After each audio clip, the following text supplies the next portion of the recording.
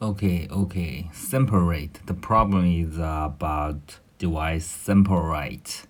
So AutoCAD didn't automatically change back the device sample rate. So it will cause crash, I guess.